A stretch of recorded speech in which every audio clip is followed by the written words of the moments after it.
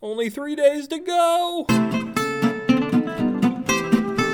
Hello, my Supernova Scotians. This is your Happening Halifax host, Matthew Sanborn Smith, and his even newer Brunswick, Beware the Hairy Mango. Today's story is about our passionate civil servants and their thankless jobs. I know I called the fire department to fish my dog's supper out of the toilet. You think I was going to do it? I'm not the one who got his bone wet. Bone Wet by Matthew Sanborn Smith.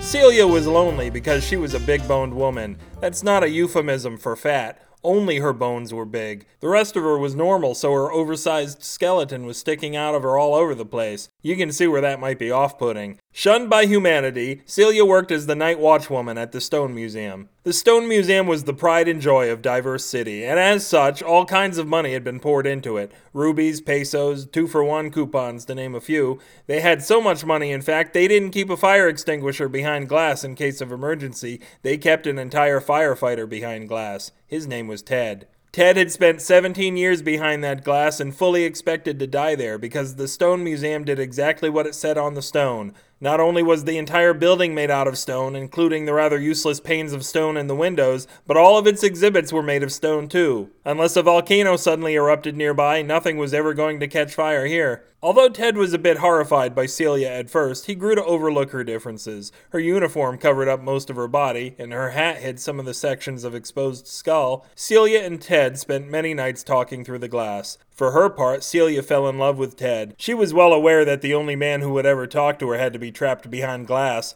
On the other hand, she did have at her disposal a man trapped behind glass. One night, she'd stood all she could stand. She smashed the glass between them. "Celia!" Ted cried. "There's no fire!" "Wrong, Ted. There's a fire in my heart."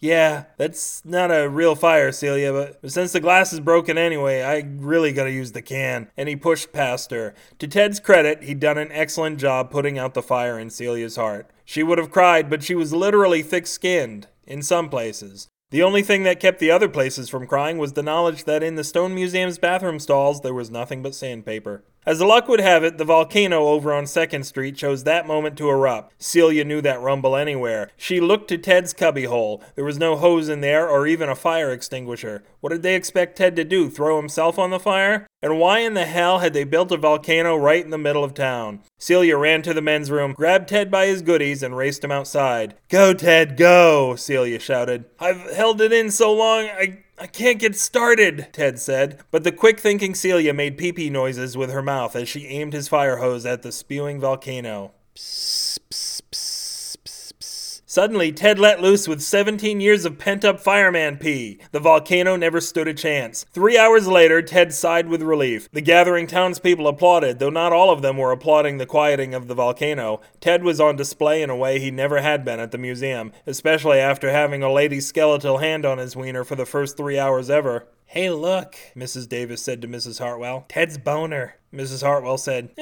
Celia's bonier."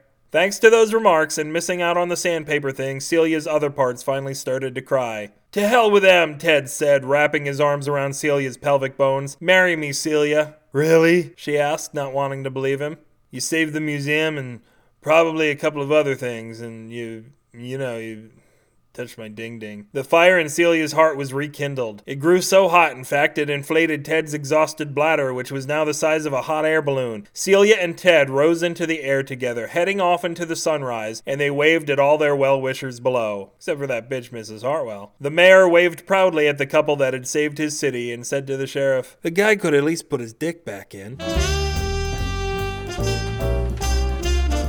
If this story lit your fire, you can burn it and other personal articles of clothing at the website or of the skin titer, BewareTheHairyMango.com. Harp grouchily in the comments for this post, or Captain Jeffrey mail me, and we'll keep Spalding till we're gray at Matthew@BewareTheHairyMango.com, or risk your life for science at BewareTheHairyMango@gmail.com. Hooray, hooray, hooray! At all of those restaurants that are snobby enough to use tablecloths, the SF in SF Signal stands for Severe Footsie, an under-the-table game played only by the most hard-bitten of flirters among the staffers at SFSignal.com. It might start off playfully, but by the end of dinner, the lovers that escape with only a sprained ankle are the lucky ones. Broken legs and missing toes are not uncommon. Donate to this show during this brief Twinkie-less interlude so I can market my knockoff Twonkies, which look exactly like their almost namesakes, except they're made of cornbread and filled with shaving cream. But I can make them right from the house, which is an advantage. And if you're on the road and in a hurry, you can rub mine all over your stubbly bits and shave away. When you're done, soak the whole mess up with the cornbread and bon appetit. Twitter your tobacco spitters about how the West was lost. That's right, there are now only 3 directions left. No, not left, but remaining is what I mean. But I can lead them east for a long, long time, which is just the same if they follow me at twitter.com/upwithgravity. This podcast runs screaming from its paradox-inducing psychotic time-traveling grandchildren with the aid of only the time-space continuum, causality, and a jet-powered Creative Commons Attribution Non-Commercial Share-alike 3.0 unported license.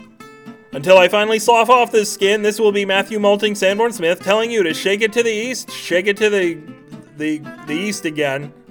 Good night.